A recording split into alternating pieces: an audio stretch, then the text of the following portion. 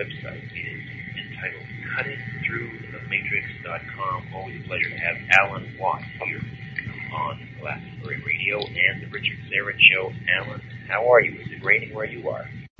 It's threatening now. I think it's to rain for the next 3 days, overnight, tonight, starting. I was only half kidding about the powers that be seeding the clouds to drive us crazy. Do you put any credence in that? I mean, in terms of drafting Mother Nature for sort of weather warfare? Well, there's articles been in the New York papers to do with the U.S. Air Force, from the Air Force, admitting that in a few years' time they will have total control of the weather. And there's no doubt they've been practicing they have much of the stuff declassified now, and what they've done in the past, weather warfare-wise, it's all declassified from as early as the 50s.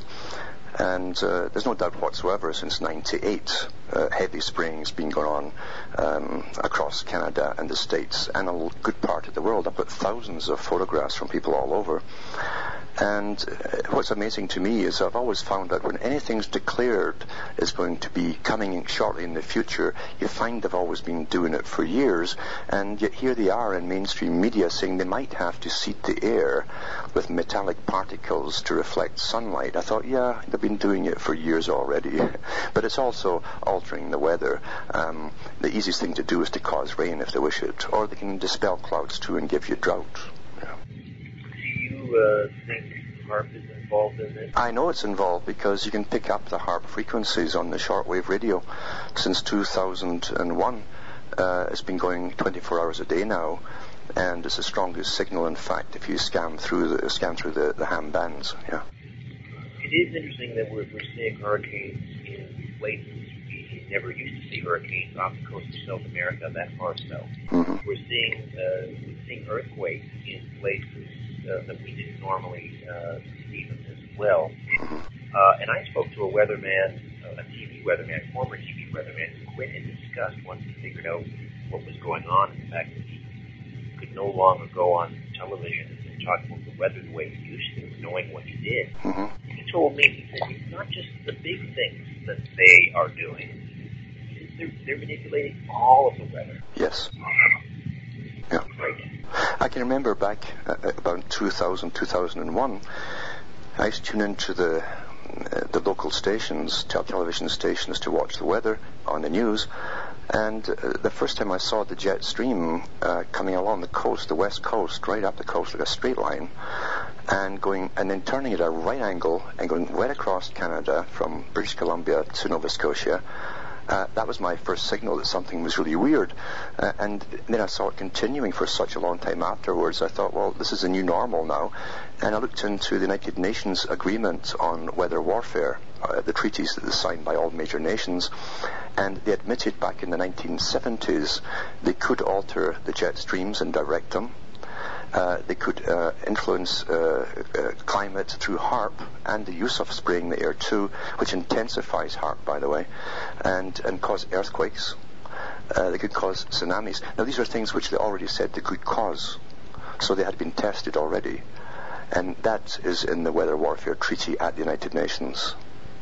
So this is nothing really new, but they have been doing it, and I thought, isn't it odd now they're really trying to prepare us for future dumping of this stuff in the sky when they've already been doing it for years already, because I've watched it myself since, say, 1998 when they started spraying heavily on a frequent basis, pretty well a daily basis. And last year I got fed up taking photographs in the morning.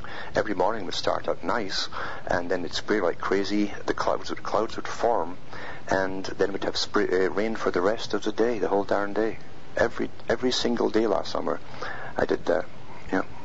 Alan Watt with us. The website CuttingThroughTheMatrix.com here on Richard Zarin Show, Glastonbury Radio International, heard online and around the world. And Alan, of course, has offered, it's the three books that we talk mainly about on this program: Cutting Through Volumes 1 through 3, The Androgynous Agenda, Volume 2, A Glimpse of the Great Work, and Volume 3 is Esoteric Unveiled and the Meaning of Revelation. in high Masonic tradition, and also a new one in Waiting for the Miracle. We'll talk about that in a few moments. When you talk about the groups that are trying to essentially control the world, if they haven't already locked it down entirely, do you talk about the Illuminati? Do you talk about the New World Order? What terms do you use now? I generally simply call it a global cabal. You can trace its history down through the centuries, right back into Europe, in fact, in the Middle Ages, because this cabal had their own religion that came out into the open, and much is made of that religion by the descendants of it, and it was called, it was the Cathars and Albigensi and the Bogomils. They were all exactly the same religion, in fact. They were given different names according to the places they were situated. But it was the same religion, and out of that came Rosicrucianism, and then from Rosicrucianism they created Freemasonry. And there's different lodges of Masonry and higher lodges and so on. But they founded the Royal Society. It was the first Masonic science institute to be founded with a royal charter. Since then, basically, they've run most of the scientific data for the world and the scientific direction of the world. They used to call the knowledge that they gained the underground stream, because they believed that power came through knowledge, and therefore science was the way that the future would be ruled, and those with the knowledge of science could not share it with the general public. So they could rule the public, and they even said they could rule kings and queens eventually. Well, this same movement brought forth revolutionary movements in the 1800s, well funded, because even when the Albigenses before they were targeted by the Catholic Church, they had their own big banking system, very rich people, and they moved into Germany, France, and other places, and then they became philanthropists, and through philanthropy they formed a parallel government. The big foundations really are the real governments of today. They run all the non-governmental organizations that push for taking your rights away, or the greening of the planet, or whatever is the popular thing that they're into. But wherever you look really is to take rights away from ordinary people, because they want a controlled society. These are the same people. You see, if you understand the religion of the Albigensi, they believed that there was a sect amongst them that you could attain to perfection, and they call themselves the Perfecti. They also believed that there are lesser creatures in the world, and out of this came eugenics. This is where it stemmed from. The whole idea of eugenics, superior types, inferior types, etc. And in the late 1800s, they really set up their big foundations. They funded the Fabian Society, the World Socialist Society, all of these things, and even got the public, often at the lower classes, to strive towards goals which they never understood, because Fabianism is really strictly an elitist idea, concept, where those who are fittest to rule are the most intelligent, the better bred, and so on, less genetic defects, as they say. Did the Fabian Society help create Adolf Hitler? There's no doubt about the fact, the absolute fact, that Adolf Hitler, with his racial purity idea and his list of superior types and a descending order of inferior types, he didn't make that up. He got that from the Fabian Society, from England, yeah. Because the Fabians had drawn that up long before. There's an excellent video I always tell people to get a hold of, because if you want to see Fabian socialism at work, the best place to look is the Soviet Union. And there's a video called it's called The Soviet Story. At the start of the video, they have a founder of the Fabian Society, George Bernard Shaw, the famous author. And you'll see him on there saying that when we rule, he said, you, the people, will have to come to us just one by one and justify why we should allow you to live in our system. Because their system, you see, there's no such thing as individuality. You all work for the one system. However, as George Orwell said, some are more equal than others in such utopias. In other words, some will live high on the hog, like the Soviet Union, while the rest of the people work for basically nothing. This cabal, as you call it, you know as well as I do that there is a sizable community out there that believes that the Illuminati is structured in such a way you have the soldiers, the foot soldiers of the Illuminati that invade every aspect of life, in the churches, in the schools, city councils, everywhere. And then above that, according to this structure, there are layers upon layers, and finally you get near the top, and there is a group simply called the Nine.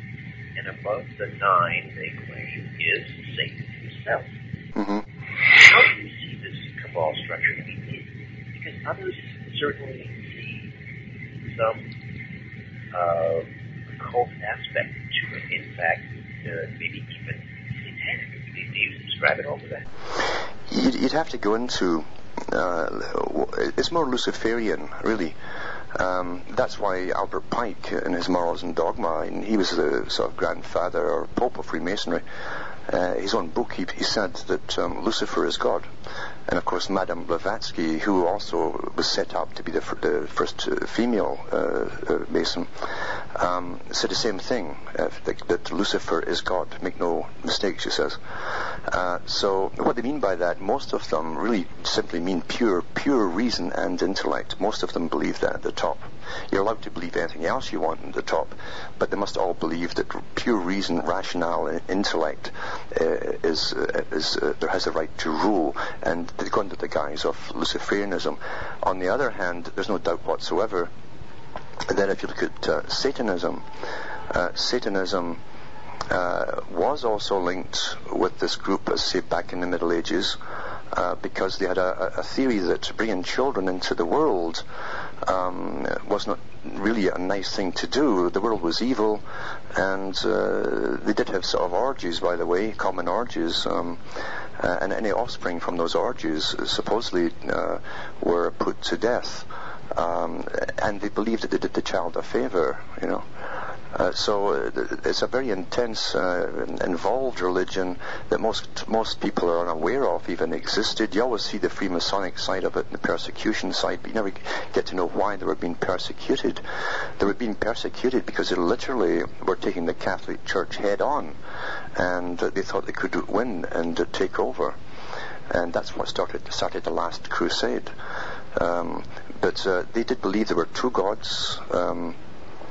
And they believed that Satan technically was the Lord of the world, and that the other God had given spirit to man through a trick of the lower God. But they also believed that they could perfect this world, make that which was left imperfect perfect by their own intellect, etc., which again matches what the biblical students would know as Satanism. So technically it's the same agenda as what Satan is supposed to have declared. He declared when he was cast down to earth that he would, through his own intellect and will, rebuild everything in the world and reach high up into the heavens and go higher than all the gods. So technically you could use either. For the atheist you could say, yes, Luciferianism is pure intellect, so they use Luciferianism, or you could say Satanism because it's the same agenda if you stand back and look at it. Yeah. Alan, stay with us. We'll be back in the discussion on the other side. Alan Watt, cutting through the matrix here on the Richard Syrett Show, Glastonbury Radio International. Stay with us. A true Renaissance man here on the program. Alan Watt, cutting through. Is it possible in this day and age to become an important player in the field of politics or the arts, for that matter, media, if you are not given the imprimatur of this cabal? I think you can be a member, a worker, put it that way. You get into it if you're very politically correct and you know which way the wind's blowing on all major topics. We live in an organizational world.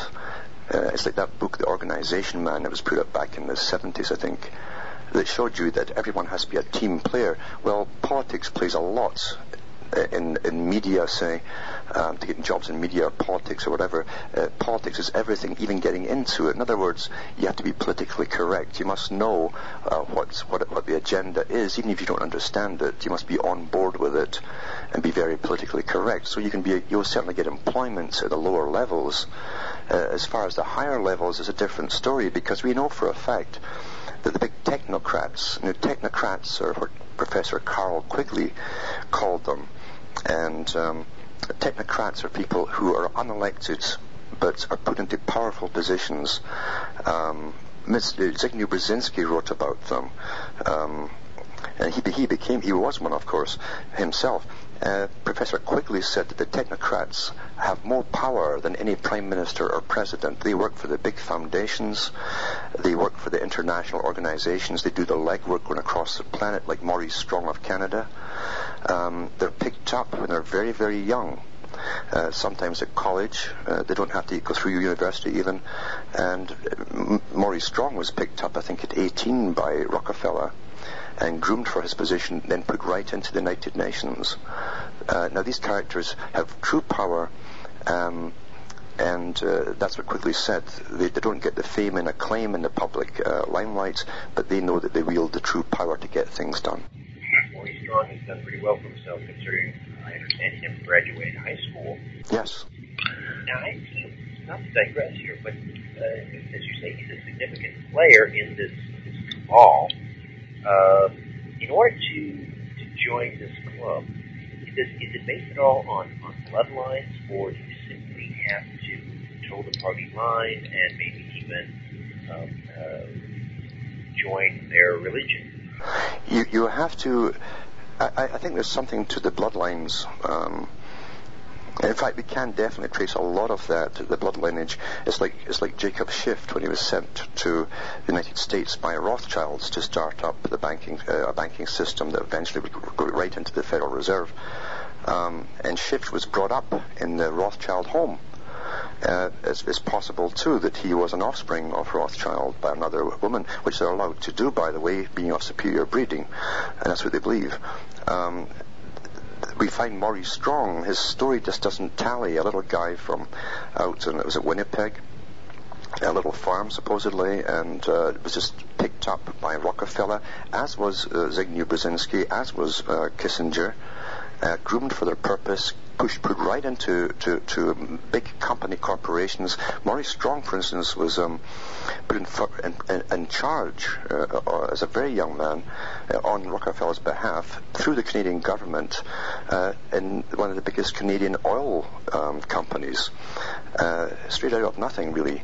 And then from there, he was pushed into the United Nations as assistant chief, director, whatever. He's been back in and out of the United Nations, then back into doing his gopher work for the foundations, but he's never stopped. And now he's in China doing the final implementation for the complete tying together of all the China trade with the West. But what's interesting with Maurice Strong, too, is that when he was over in China, he was taken to the grave of his cousin, I say like his cousin or his aunt, who was an advisor to Mao Zedong. And she was buried over there. So here you have a family who've been involved in revolutionary work for how many generations? And Maurice, see, it's all how you look at something and how you perceive something. Maurice Strong and this cabal at the top believe in revolution. They claim they're behind all revolutions. And by revolutions, I also include sexual revolutions, different cultural revolutions, as well as the bloody ones. And when you go into these characters, yes, they certainly are behind it. When you look at the many revolutions, for instance, that Mr. Rockefeller has been involved in South America, this great philanthropist, it's astonishing. He had a list of guys he wanted removed, and the CIA took him up on it and just happened to get rid of them on his behalf. These guys are not elected, remember. None of these big philanthropists are elected to power. And yet, if you look at the United Nations today and all the big players, that have panels now appointed to every government on the greening agenda, the climate change agenda, the cutting back on food agenda, energy, etc.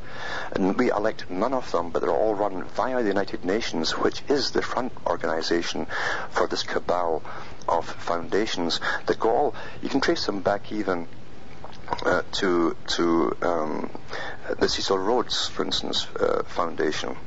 The Cecil Rhodes Foundation in England was set up to bring in global government back in the late 1800s, with Rothschild at the time being the co-founder along with Cecil Rhodes. And they merged with the Lord Alfred Milner Round Table Society, and both of them together are now called the Royal Institute for International Affairs. They're a private organization that basically runs all policies in Britain and elsewhere in the world. The American branch is the CFR, yeah. So these characters are literally making policy all the time. You'll see presidents going to see them and talk to them before they talk to the general public after they've been elected. Prime ministers do the same. And they're the main advisory bodies for all major policies to governments.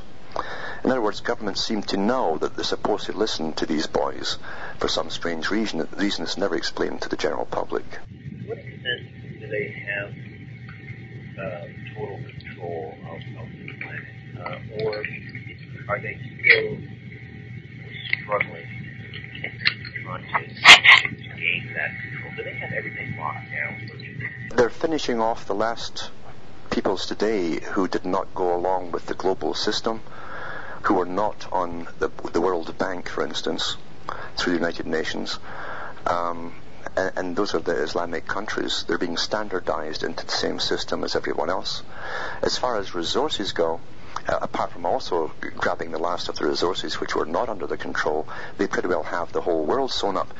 Cecil Rhodes and his group and the guys that he trained were sent across the world back in the late 1800s to try and take over all mineral rights, gold, silver, various other things, eventually oil, of course, and even food production. And now they're into energy, all kinds of energy production as well. So everything that you need to live is already under the control of these cartels, which work together through the Royal Institute of International Affairs. Many of the CEOs of the cartels are members of the Royal Institute of International Affairs. And so they've got it pretty well sewn up, and they've been at it for over 100 years, literally taking over the whole planet. And now they've almost achieved their goal. They're now convincing us, whom they call the useless eaters in a post-industrial society, that we have to start reducing our numbers by force if necessary. You know, you'll notice that who Obama appointed as a chief science czar, they call him, and this guy wrote a book, John Holdren. John Holdren wrote a book in the 1970s, 1977, called Ecoscience, along with Paul Ehrlich.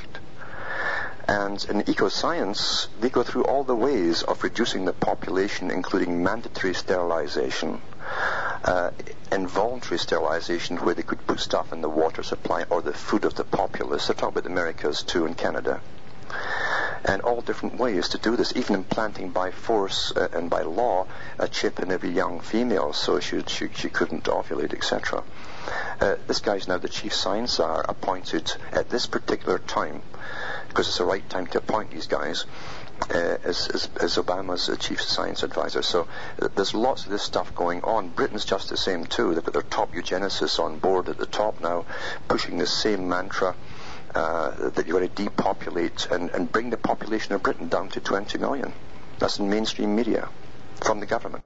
Totally hilarious. And someone sent me an email today, and I have to be careful because I haven't verified this, so I won't mention this commentator, but someone on CNN, high-profile commentator, and actually a news anchor, was apparently allegedly quoted as saying that anyone over 65 who is seriously or terminally ill should be euthanized.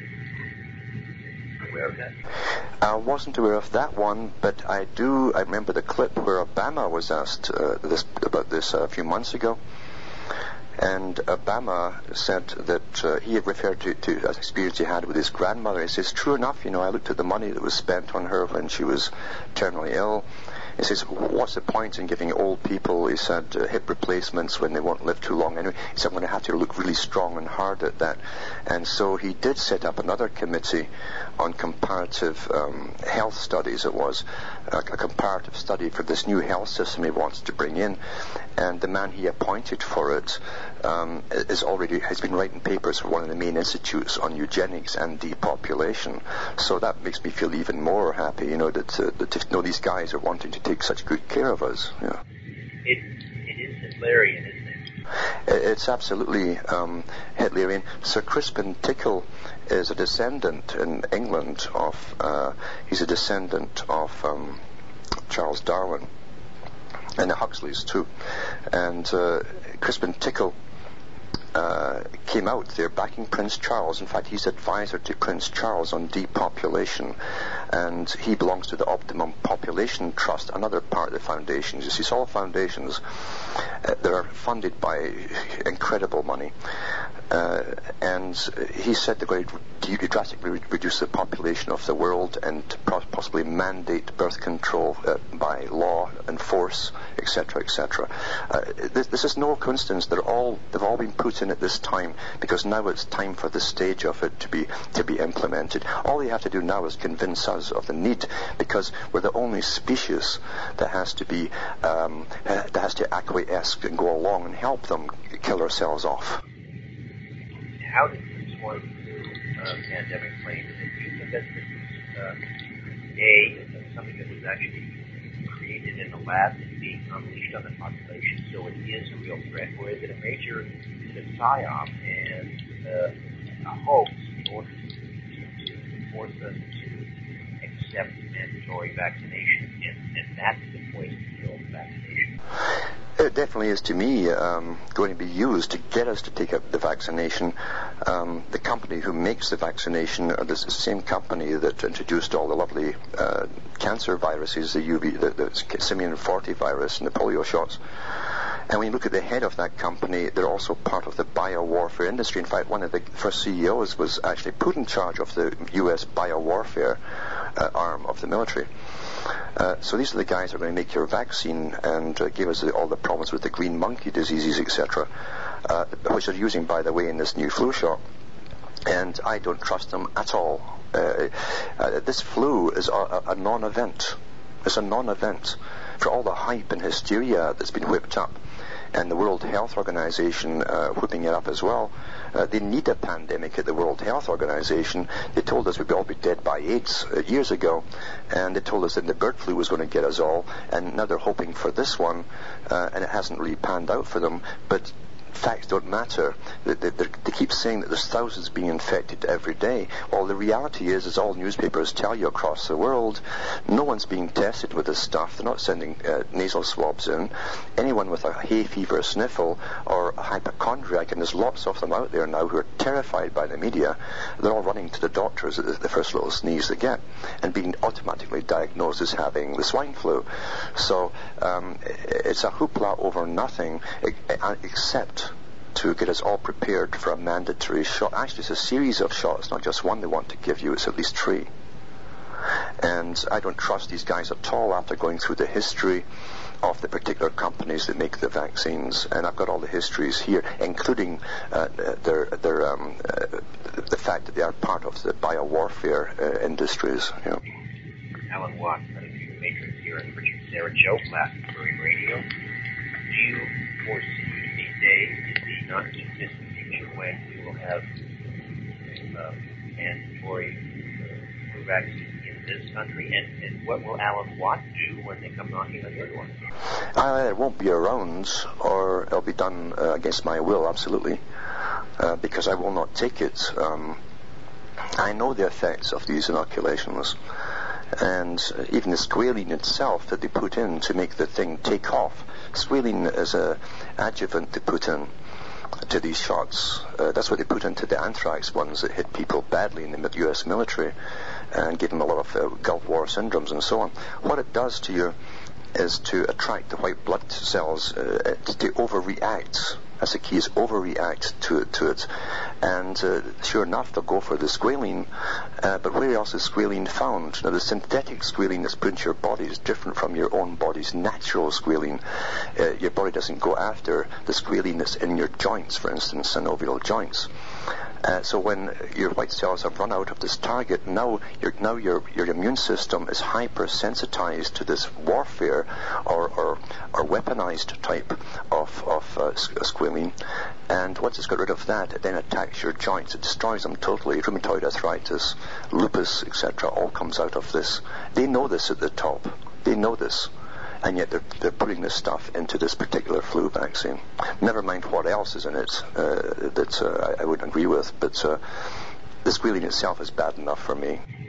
Is your theory that vaccine is going to be a weapon used by the involved to achieve massive population?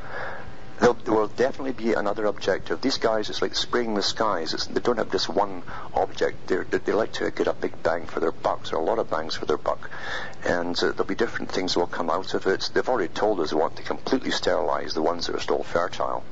That's been in media. And we are really plummeting fertility-wise, like the CB said on the disappearing male documentary they did. And they want to finish that, so that'll be probably another side effect of it too. And maybe even faster acting cancers, etc., will kick in as well, so we won't live too long over a certain age. Biowarfare is so advanced, they can actually trigger something to go off when say your testosterone starts to drop, or for instance at a certain age, and then the effects of the disease will kick in. So I don't trust these guys whatsoever, especially when as I say, there's so much hoopla over a non-event like the supposed swine flu. It's a bigger hoopla than they even had when they gave the injections that crippled hundreds and hundreds of people with the last swine flu nonsense. As soon as the press, by the way, of that swine flu scare stopped talking about it in the 1950s, the swine flu wasn't mentioned again. It suddenly was just disappeared. Oh, I see. Stay with us, Alan. Back on the other side. More of my conversation with Renee Thompson, author and researcher Alan Watt here on Glastonbury Radio. Don't go away. Alan, are you beginning to sense that people like yourself, in a very minor way, I was suddenly, and without warning, dismissed from a radio station here in Toronto. Some say after a series of broadcasts I did about Barack Obama and his citizenship, and I don't know whether that's true. I probably never will, but do you sense that there is greater pressure being exerted on those people that are trying to seek out the truth, like yourself? I'll give you an example. Alex Jones, love him or hate him, was recently on Coast to Coast. A friend of mine heard him, and knows where Alex has a program down in Austin, Texas, indicating that throughout most of the United States, very controversial researcher, looking at many of the same things that you are, Alan, world order, etc. And someone said when they heard him on Coast to Coast in Georgetown, for the first time, he was not full of the bombast and the swagger, but he sounded genuinely afraid. And apparently he was recently approached by the men in black, so to speak, while he was on the street distributing flyers or something, and apparently they put the fear of God in him. Do you ever feel that kind of pressure? I've had intimidation, certainly. I've had warnings in the past from high places. But the thing is, too, if you just shut up and allow things to happen, then you're going down anyway with all the rest, rather than fight this thing. I used to get SUVs coming along the road at nights where I lived before. And this happened for about a month. Every night I'd walk the dog, so they knew when I left the house, obviously, and came back. And it was a little valley-type road, And as soon as they switched off onto my roads, they'd switch off their headlights, they'd drive up to 20 feet from me and sit there with the tinted windshields and so on, and just sit there. The one got out, and I'd stare at them, and they stared at me, I suppose, and then they'd reverse all the way back up there, about half a mile or more, and turn their lights on and away. This happened every night for about a month. And one morning I had them outside my door, and I thought I'll go up and just knock on the door and ask if they want a coffee. And as soon as I got up to knock on the thing, they just took off. Well, I had that kind of intimidation. It's meant to make you afraid. I've had other worse things happening too. But what I do know is that they can't get just at you. Yeah, they will try to get at you via the station you're on. There's no doubt about that. As you know, Canada is probably one of the most politically correct places on the planet, you know. And if you don't go along with whatever's the in agenda, or you say something that you don't even know yourself is out of the agenda, like talking about Obama, then why not? So it just takes a phone call from someone in power, and they'll get you off the air. Other than that, they'll get to the advertisers and try and get you off that way. Advertisers are very powerful, and that's how they usually do it in the U.S. I know Bill Cooper, when he was doing exposés in the 90s, in one of his talks he explained how he lost his leg, and he was driven off the road when he was on his motorbike with an SUV. He woke up in the hospital, his leg was amputated, and the two guys with the black coats were sitting there, and they said, well, you're taking this as your warning, or are you going to continue? And he says, well, I want to leave the hospital. So he said, well, I'll leave it alone. He lied to save his life. So, and then of course we know later he was killed by a SWAT team that came up to his house to execute him. Do you know whether you're on a flight list? Oh, I bet I am, yeah. In fact, I read an article from the U.S. government. It was from the Pentagon, who set up a team about a year and a half ago to list down all talk show radios hosts, in fact, to go over all the stuff they'd ever said. And by the way, they do have organizations that do that. Canada has one as well. And they said that anyone who'd spoken out against the wars that are going on in the Middle East, or against presidential directives and so on, was to be fined or put in prison if they didn't retract it, etc., etc. Yeah.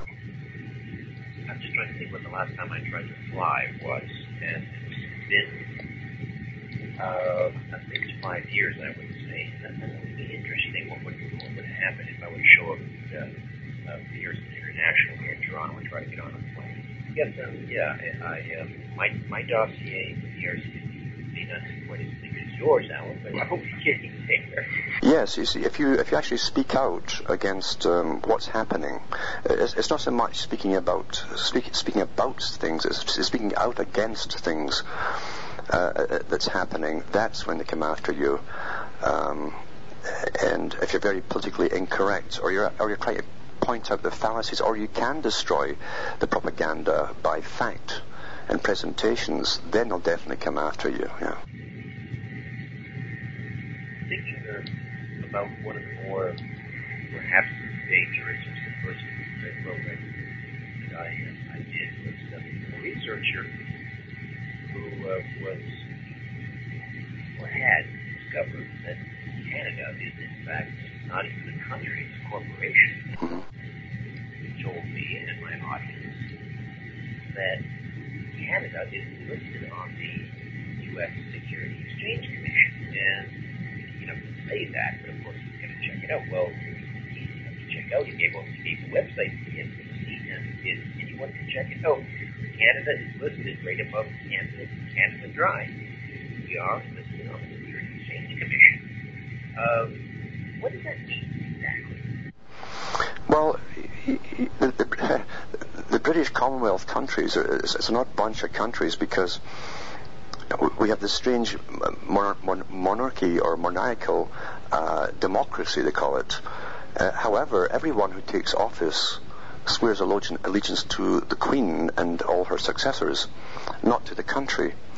But then if you go into the history of Canada and the United States, even the Americas, as it was called pre-revolutionary days, you find that Canada was divvied up by the Crown into private corporations. You had the Hudson's Bay and another bunch running the Fraser Valley, etc. These were corporations, and they were given the land grants, and so they started off as a conglomeration of corporations owning, and any law that they made as the CEO of a corporation had the complete backing of their king or the queen, and therefore they could act as supreme ruler. We're heirs of an odd system that has never really been changed. And then after the American Revolutionary War, you find that they had the meeting in Paris, and Britain was suing for the land that they lost within the United States on behalf of the big families that they have still listed as the owners. Well, guess what? A lot of those big families are still listed as the owners of big chunks of the United States of America and Canada. It hasn't changed. That's law. So you're quite right. We're still basically corporations. Yeah.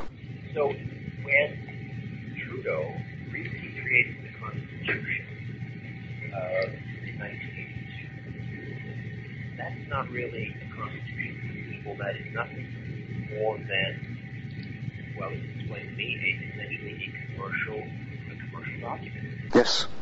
And not only that, you'll notice in that document there's nothing to do, it says nothing about the right of anyone, any citizen, to own private property. Well, further, I saw on W5 an investigative report from Mr. Mallory that in Ontario, if you buy land, not land, you buy the mineral rights under your land, anybody from a mining company, if you have an open trespassing sign on your land, come on there and stake a claim on your property. In other words, the mining company really owns the land. We don't. Well, not only that, all land in Canada really is owned by the Crown. The first 4 inches of topsoil everywhere technically is theirs, is ours, and everything else is theirs. That's the way it is. And that's why when you apply for a house across Canada, and the States in fact, same in Britain, you'll notice that it doesn't say owner of the house, it says tenant of the house. Yes, they all just have 9-year leases, really. You have leases, and even then, as long as you pay the extortion fee of property tax, then they'll allow you to stay on that land. But if you can't afford that extortion money, which is just, that's what it is, it's either something is your property or it's not. And if it's your property, no one can lien on you, you see. So if you pay a property tax and then they can throw you off because you didn't pay that protection money, then something's wrong. You don't own the property at all. You're a tenant, yeah. I thought the United States fought a revolution to get out from under that system. So I thought obviously that revolution was co-opted, and the founding fathers were traitors. They sold out. What happened? Well, the founding fathers initially wanted only politicians who ran for election to be big property owners to start with. But it wasn't until, in fact, if you go into the histories, books put out by the Council on Foreign Relations, Royal Institute of International Affairs, you'll see that it was their members, both in the United States, in Congress, and their members in the British Parliament, that first brought in the income tax, then the property tax. And they take pride in the fact that they were the ones who introduced those bills. Yeah. Is the United States a Masonic conspiracy? There's no doubt at all the United States was founded by very high Freemasons. The symbols alone in Washington, D.C. are astonishing. They're everywhere. And there's no lack of portraits of Washington laying foundation stones, etc. And then later when they made the monument for Washington, the Masonic Lodge came out with all their aprons, and they did the paintings of that too. There was a parade right through the city at that time with their aprons on. So there's no doubt about it. It was Masonically founded, and the highest members in it were all top Freemasons. But every president of the United States is offered an honorary third degree of the Scottish Rite of Freemasonry as soon as he's made president. Let me take a quick time out. Can you stay with me a little bit longer? Yes. Too much to discuss now. enough. So we'll come back and continue to delve into these matters. The Richard Sherry Show on Glastonbury Radio International. Go ahead. It's compiled from a lot of previous talks I did on early radio shows, where I went through the ancient religions, how they started, how they ruled people, controlled people, etc. From Sumer onwards, and all the different trading connections, how the banking system first got started in ancient times, what they used for money. Because we hold the whole history, and I explain how that the idea, the system we're living in today, really is not so much different from ancient Sumer. In ancient Sumer, they had priesthoods who were specialized in every department for law and regulation of trade and taxation, so much so that they even dug up some tablets where one of the scribes said that he couldn't look from horizon to horizon over the city. He said, all I can see are government buildings. He says, everything is taxed. When the fishermen bring in their fish to sell, they're taxed. When the customer buys it, they're taxed. He said, it's so bad that even when the relatives put food offerings on the graves of the relatives, government agents come in and take the food in lieu of taxes for death duties. I thought, nothing has changed. Nothing really has changed. It's true, very, very true, what Sir Charles Galton Darwin said in the 1950s, and he was one of the big boys for eugenics, depopulation, and the right of his own kind to live and supervise us all.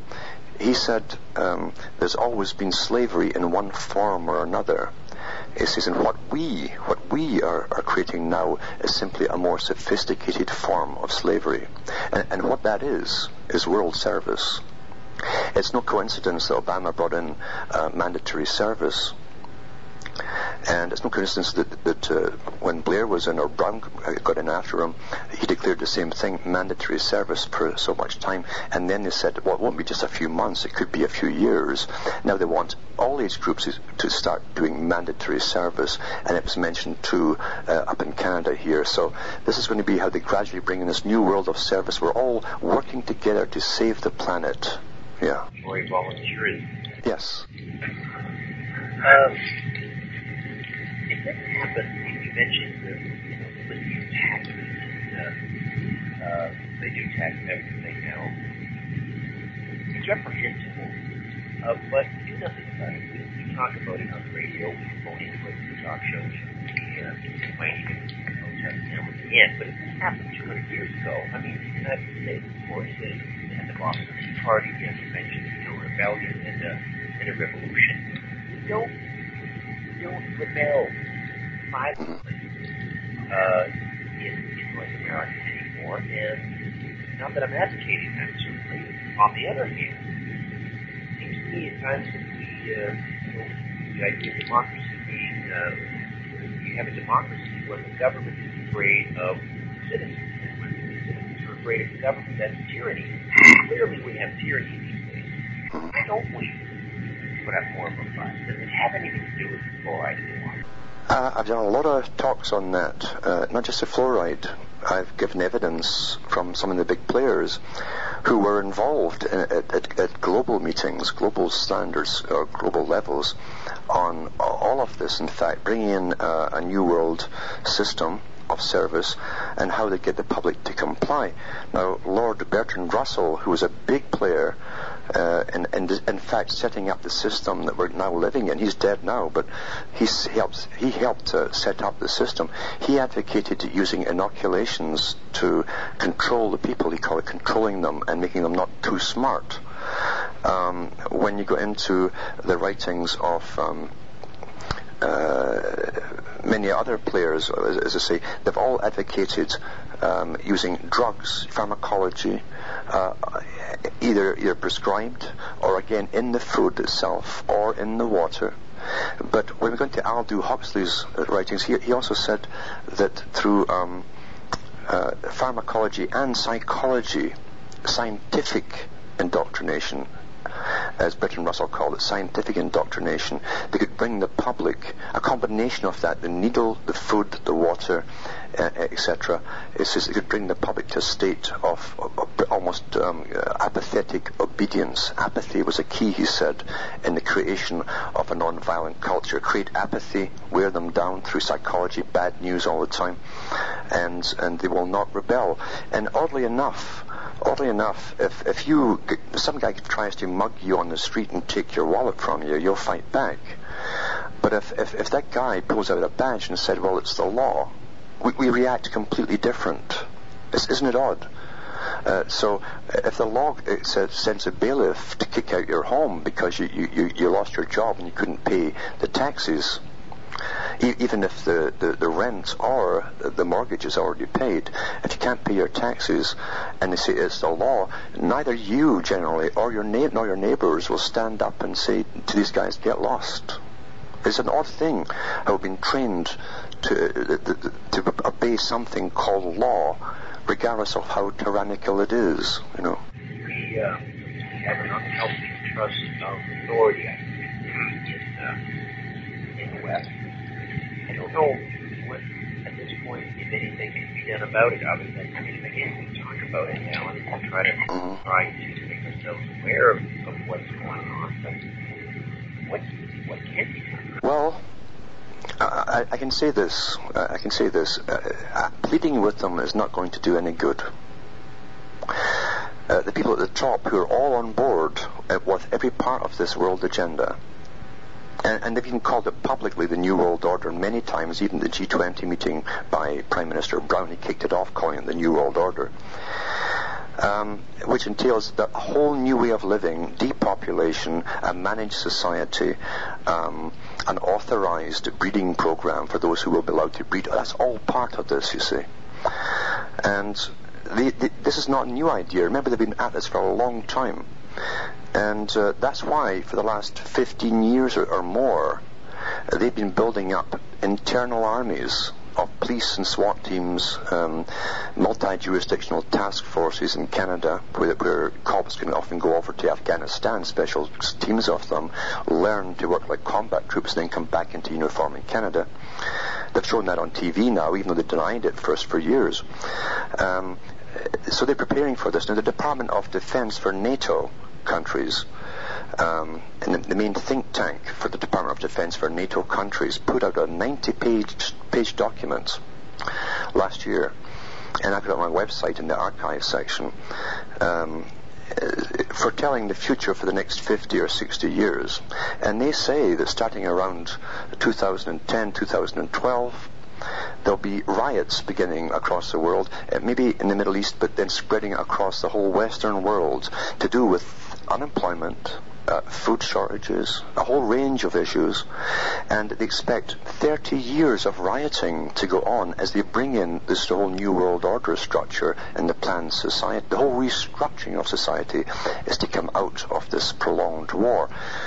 After they put out that 90-page document, and it was in the newspapers, it was in The Guardian at first, the U.S. military brought out its own think tank's report for what it's identical to it. So I have both of them up on my website. And so it's only now, even today, I've read 5 articles on a show tonight to do with the coming food shortages and how we're going to eat less and all the rest of it, blah, blah, blah, blah, blah. The reason that this is coming about is because 5 cartels have taken over the entire world's food supply with the help of governments since World War II. They've kicked the small farmers off. They've made it impossible to be a small farmer by laws, regulations, the environmental regulations alone. And so you've got nothing left but the big 5 agri-food businesses. And now they're going to use food as a weapon. That was mentioned when they set up the Department of Agriculture at the United Nations at the end of World War II. They said that food is used as a weapon, and they continue to use it. Well, now we're going to see it used as a weapon. Yeah. These riots, are they being engineered to talk or used as an excuse, for example, to start locking away the distance? Yeah. Well, yeah, there's no doubt about it. You don't set up, after 9/11, 2001, immediately every country set up the same police state system of total surveillance, etc., on the same agenda.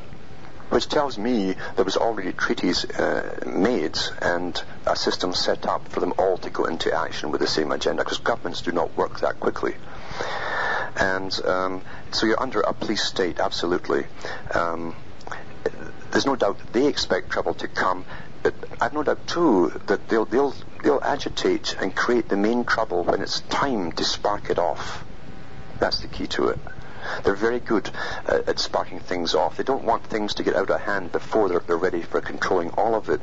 But when it's time to control it and get it going, they'll spark it off somehow. They do have their professional agitators that literally travel from country to country.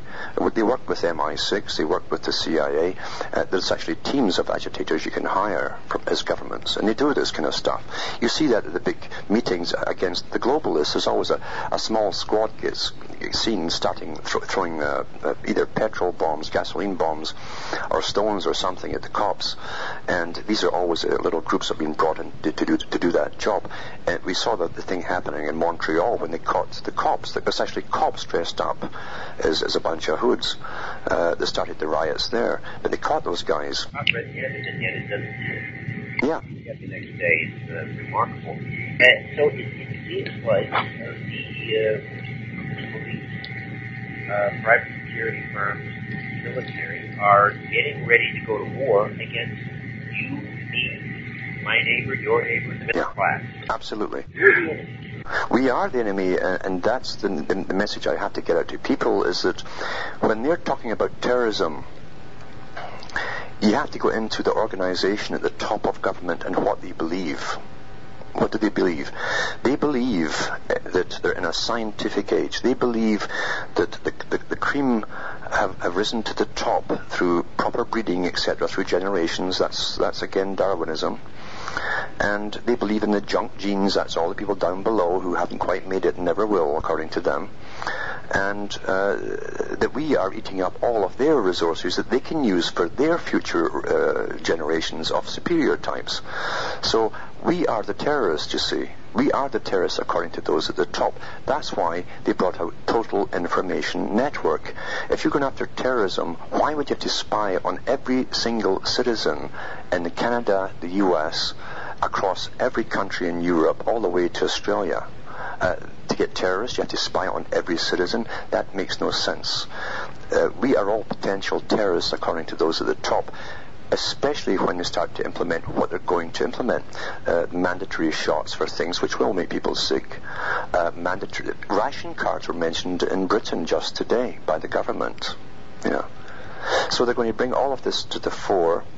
There's no doubt about it. Riots will eventually break out. People don't riot, unfortunately, until their backs are against the wall, and then they're not organized. They're simply a riotous mob, a rabble, as they call them. That's the problem. People shouldn't get to that stage where they're literally just a rabble. They should be getting together now, organized, and doing something about it while they can. And it might be too late already, because in that 90-page report from the British military think tank, they said they're prepared to use battlefield neutron bombs on very big flash mobs. That's what they call them, flash mobs, when necessary. Alan Watts, cutting through the matrix, my guest here on the Richard Syrett Show, Glastonbury Radio. The least members all. Sounds like they liken themselves to God. Mm-hmm. Are they also the ones that are behind this pursuit of immortality? Oh, there's no doubt. There's no doubt about it. I remember when David Suzuki, who was one of the big players for pushing Canada as a popular face for the greening and cutbacks and energy cutbacks promotion and so on. He's a geneticist, and he's up on YouTube when he was a younger man, talking to other students, and he likened people, the population, to maggots. That's what he called them. They're maggots. So don't let the guy who loves very little animals there con you. This man is an elitist. He believes in superior genes. He is a geneticist, even though he does all the nature shows. And there's lots like him. There's an awful lot of them out there that are on board. Technically, what is a god? If you ask the question, what is a god? A god is someone with power of life and death, or even birth, over other people. There have been many gods in the past like that. Even the emperors of Rome were all deified as gods, and they did have the right to allow you to live or kill you, or castrate you if need be. So we're seeing the same thing under whatever guise it is emerge today, under the guise of Darwinism. It's not a new agenda. We're going to understand this has been going through academia for well over 100 years in various sections of academia. Now, all academia, all scientific academia have their dose of Darwinism. They must believe in evolution. And along with evolution comes the Darwin theory, which says that the lesser type who are left behind when the others have evolved will have to be killed off, or it will bring down the more evolved type. That's part of standard Darwin teaching. And they really believe this stuff. I've never asked you this. That I've known you. How do you don't describe the evolution, nor do I, but how do you think we got here? I just leave something that you can never prove or disprove with a big question. I have a lot of pigeonholes in my head, and I put it in there and put a question mark on it, because without the data, we can guess forever. But there's no doubt about it, Darwinism is a religion. It takes more faith to believe in Darwinism than it would take to believe in other religions, in fact. And it's a religion with a built-in agenda to it. Yeah. Do you believe in a supreme being, a creator? There's something there. There's something there. I don't see it as an Old Testament deity. That's too much like a human tyrant, a human being who's kind of bad-tempered at times and so on. It's built too much on a human way. I think a creator is way beyond the simple human, even our reasoning, in fact. So I don't really put it into the standard type of religions that you have. Now, there's no doubt about it. There's been great thinkers in religions, all major religions down through the ages that have come out with a lot of good philosophy on life itself and experiences. But no one, I think, has ever got the absolute truth. But the Old Testament, as I say, and most of the older ones have an old kind of angry God. You're not quite sure if he's going to hit you or pat you on the head. That's too human-like, and I think whatever did all this certainly could be likened to us. There's too much chaos here, yeah. Let's take one final time up. We'll come back and let's see what thoughts remain. Alan Watt, cutting through the matrix, the Richard Syrett Show, Radio International. I want to go back to our discussion on how, if it is possible, it's not too late, how we can, with this, against this social law, if we wanted to do it here in Canada, how do we start? We bother to vote? Can we one at the ballot box? How do we fight this? I honestly don't think it can be fought at the ballot box because it's been rigged for so many years. Going through Professor Carroll quickly, now he was the historian for the Council on Foreign Relations, and he got into their main headquarters both in England and in New York for his own research and so on. And he said that the politicians in the 1960s when he wrote his book Tragedy and Hope, he said that the Council on Foreign Relations this other group had already put their members in as at the top of every party for the last 60 years. So since the late 1800s, when the Cecil Rhodes Foundation was formed, the prime ministers and presidents on both parties are always pre-selected by the Council on Foreign Relations, Royal Institute of International Affairs, and it doesn't matter about the lesser politicians. He says they're allowed a certain amount of competition at the lower levels of politics, but the top boys are always theirs. How can you change a system like that? Where pre-approved people are presented to the public, but they're not speaking on their behalf, and they have already sworn to this agenda. Look at the Bilderberger meetings. For years now, future prime ministers and presidents and so on, even Arnold Schwarzenegger before he was a governor, they're asked to attend the Bilderbergers, and that's how you know they're going to become whatever that they're put in to be. That's got nothing to do with the public input whatsoever. You know, they're all pre-selected. Bill Clinton was invited to attend the Bilderberg meeting in the early 1991. And keeping in mind that Arkansas, no offense to the people of that state, but it's a backwater state. It's pretty obscure. And although it's always interesting with the Rockefellers, when they decide to step onto the public stage and become a governor, it's always a state like Arkansas or West Virginia that nobody really takes much notice of. But here we had this obscure governor who was probably making about $40,000 a year at the time. At the Bilderberg meeting in 1991, rumor is that he met David Rockefeller there, and Rockefeller sort of gave him a master's class in globalism or globalization, and said to Clinton, "Are you on board with this plan, more or less?" And Clinton said, "Yes, sir, I am." And Rockefeller said to Governor Clinton, "Thank you very much, Mr. President." Is that pretty much how it works?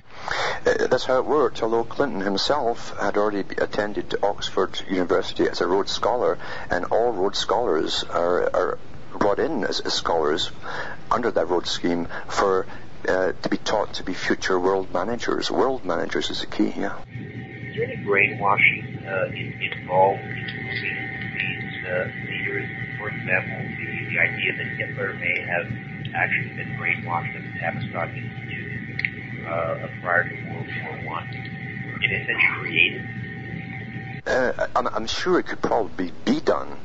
In fact, I truly believe that it's like the Jesuits used to say, if you give me a child before the age of 7, I can make him into anything I want.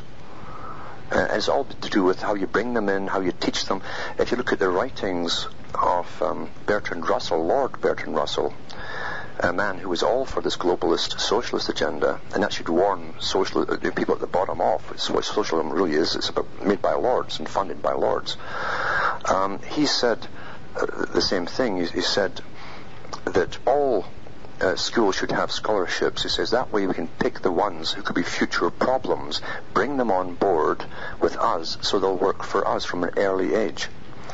And he says those who we can't bring in, who have the ability to understand what's happening, put it across to the people, are deadly enemies, and he says they must be disposed of. Well, Alan, it's never a cheery news from tomorrow. Can you leave us with some bit of uplifting advice, or will we stay so long for it? Yes, I think really if people want a better world, they've got to get active. And at least, technically I say, well, the fact is some people are still thinkers. They're not beaten down. They're not drones walking around aimlessly with cell phones stuck to their ears talking babble to nonsense to people. They're thinkers. They know what's happening. And the word is spreading what's happening. Lots of people know now. They're waking up. But it's up to them now to take the initiative and do something with their knowledge. Technically, we should all be dumb. We should all be damaged goods right now. All of us. None of us should be able, with all the scientific indoctrination, the inoculations, the fluoride in the water, the GMO food, the spraying in the airs that's going on and all the rest of it, none of us should be able to think at all, except maybe just mumble a few sort of rap-type phrases. But they haven't got us all yet. So there's hope in that in itself. So those who have the ability to think should really use their knowledge and spread it to people so that we can change this. But remember too, we live in a world where money directs power, and where power is going to go. Money directs governments. They listen to the big boys with cash. And the big boys, unfortunately, are the 1,000 Points of Light. They're the non-governmental organizations heavily funded by the big foundations. it's very hard to go up against them and compete with them and get the word out when they have 1,000 for every one of your people there hitting the road with pamphlets. They have access to mainstream media on a daily basis whenever they come up with some new idea, like the Optimum Population Trust. They're an NGO. It's hard to get mainstream airtime and to get this out. And it's very true as well that the public have been trained to listen to only famous people with familiar faces on mainstream television. It's hard to get someone who's well known on daily or weekly television to come out and give the other side of the story as to what's happening. We'll probably never see that happening, but that's almost what it would take, because when someone in that position speaks with authority, unfortunately the people are trained to listen, and then they will believe. So maybe we need some people who are sitting down in Hollywood or somewhere to start coming out and doing the right thing for the first time. Well, it's interesting. Jesse Ventura, of course, former governor of Minnesota, who's very outspoken on 9/11, for example, and others, is doing, I believe, we're going to be doing a conspiracy kind of show. But I think what happens is, in order to control that message, they co-opt something like Jesse. I think he's sincere, but what they're going to do is they're going to package that show and it's going to be passed off as sort of this entertainment. You're right. You're dead on there. You see that the biggest in thing right now, and even the term that's used, was given to us by counterintelligence in MI6. Conspiracy theorists. It's now like a hobby group, you see. They have movies out on it and so on. Conspiracy theorists. And so when you come out with the facts, and I've been on shows when this has happened, I call it the circus. It's already laid out there for you. I'll go out there on one show, I'll explain the whole thing using factual information and information that can be checked by anyone from the books written by the big players themselves. I don't use anything except their own books, like the Brzezinskis, etc., and the Kissingers. And then, of course, after me comes the guy on, and this happened in a show. After me, a guy came on who was selling helmets to stop people getting abducted by UFOs. So you've got a circus there. So my information is lost with the menagerie of weirdness that they put in with it. This is a deliberate system that's set up like that. And I've talked about that on some of the shows I've been on. They've never asked me on again because that's what they're doing. That's where their business is, and they know darn well what they're doing. If you want to counter intelligence, you get the real truth coming on, you mix it with nonsense, and you discredit the truth. That's how you do it. Simple counterintelligence. Alan, if people are interested in ordering the Cutting Through the Matrix trilogy or the new book, Waiting for the Miracle, what do they do? They just go into my website, cuttingthroughthematrix.com, and everything's there, how to order, etc. All right, Alan, keep up the fight, and always a pleasure talking to you, and you're very generous with your time. Thank you for this. And thanks for having me on again. All right, Alan Watts, cuttingthroughthematrix.com. We'll look up the site on my site, richardharris.com.